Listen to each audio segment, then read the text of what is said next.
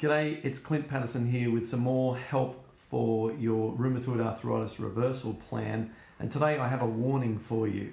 It's a big warning, and I have seen this before, and I wanted to share an example of this with you so that you might be able to avoid this situation.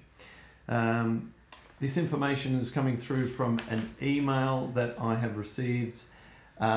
It says, "Ciao, Clint. I was pain-free and pill-free for 1 year after your program. Now, I did a colon cleanse 2 months ago and the rheumatoid arthritis flared up badly.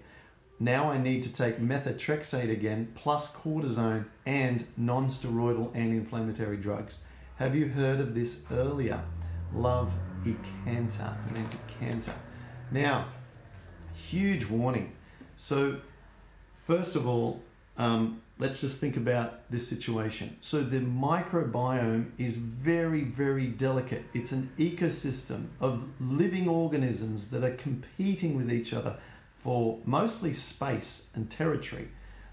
You've got 2 layers of mucus, one sitting on top of another, inside the colon. The colon's where all the mucus, yes, and all of the bacteria that are influencing our immune system are residing. Okay, so if we then go and do a colon cleanse, and I presume that Ekanta is talking about one of these colonic irrigations where you go to a clinic and you lie on your back and they stick a tube where you wouldn't normally look, and then they run continuous warm water through the colon for up to 45 minutes. I know all this because I've done all this stuff. There's not many things that you can possibly do to try and eliminate rheumatoid arthritis that I haven't done. And I've been to these clinics before in the past, and I've laid there and I've run these procedures, had this procedure done. Now, it is too aggressive if you have a delicate immune system like rheumatoid arthritis, psoriatic arthritis, ankylosing spondylitis, whatever, right?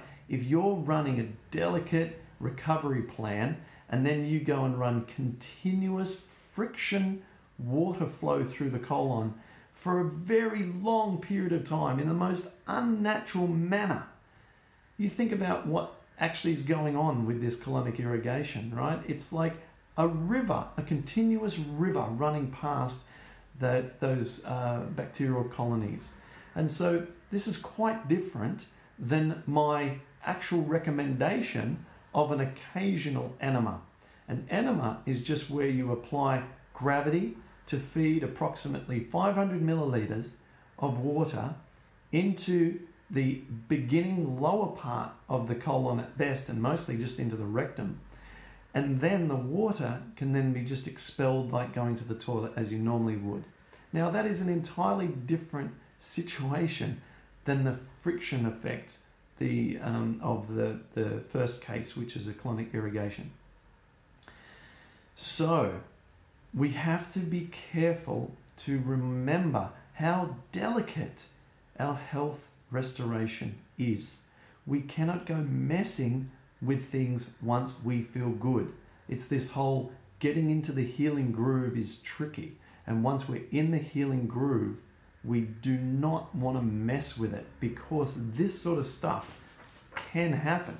Now, it does seem overkill to me that Ekanta is talking about going on methotrexate, cortisone, and non-steroidal anti-inflammatory drugs. So she has probably written this email after visiting the rheumatologist, who takes enormous overkill kind of action like this. In a lot of cases, rheumatologists do. They just throw everything at it. Their objective is no symptoms, not no disaster as a result of the drugs, but just no symptoms. That's kind of the only thought a lot when someone presents with a lot of problems. It's let's get it under control as quick as we can and then back away on some of the meds. Well, you know, Ekanta may have felt better and then reintroduced a lot of additional foods that are too advanced and then had the colonic irrigation, and then it's been in delicate balance and triggered this.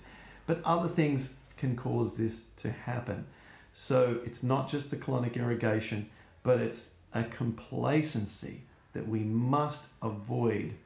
I've seen this sort of things happen with natural herbs from naturopaths, recommend antimicrobial herbal supplements.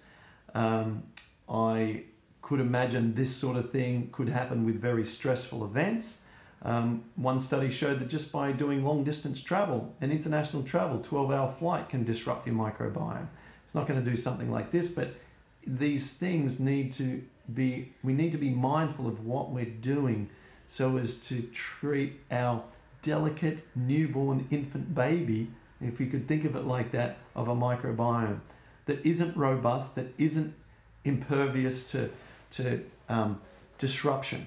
Okay, so you can't, it's done all this work and then it's gone and done a stupid colonic irrigation and has probably flushed out so much of her healthy microbiome residence, and now she is faced with having to probably go back to the start of our program and work her way through the gut recolonization process. So don't let this happen to you. Be so careful. The path through the mountain is extremely narrow, and then once you have achieved your destination, there is no room for complacency. Once you feel good, keep doing what you're doing. Don't go messing with stuff. Don't listen to people who suggest fancy treatments that are not natural, okay? Because you don't go out into nature, lie down on the ground and have a river go through your butt for nearly an hour. Okay, that's it for me. I hope you've gained a little bit of confidence and reassurance that you've got to stick to what you're doing, because messing with it can result in unfortunate circumstances that are going to require a lot of work again. All right, talk to you later.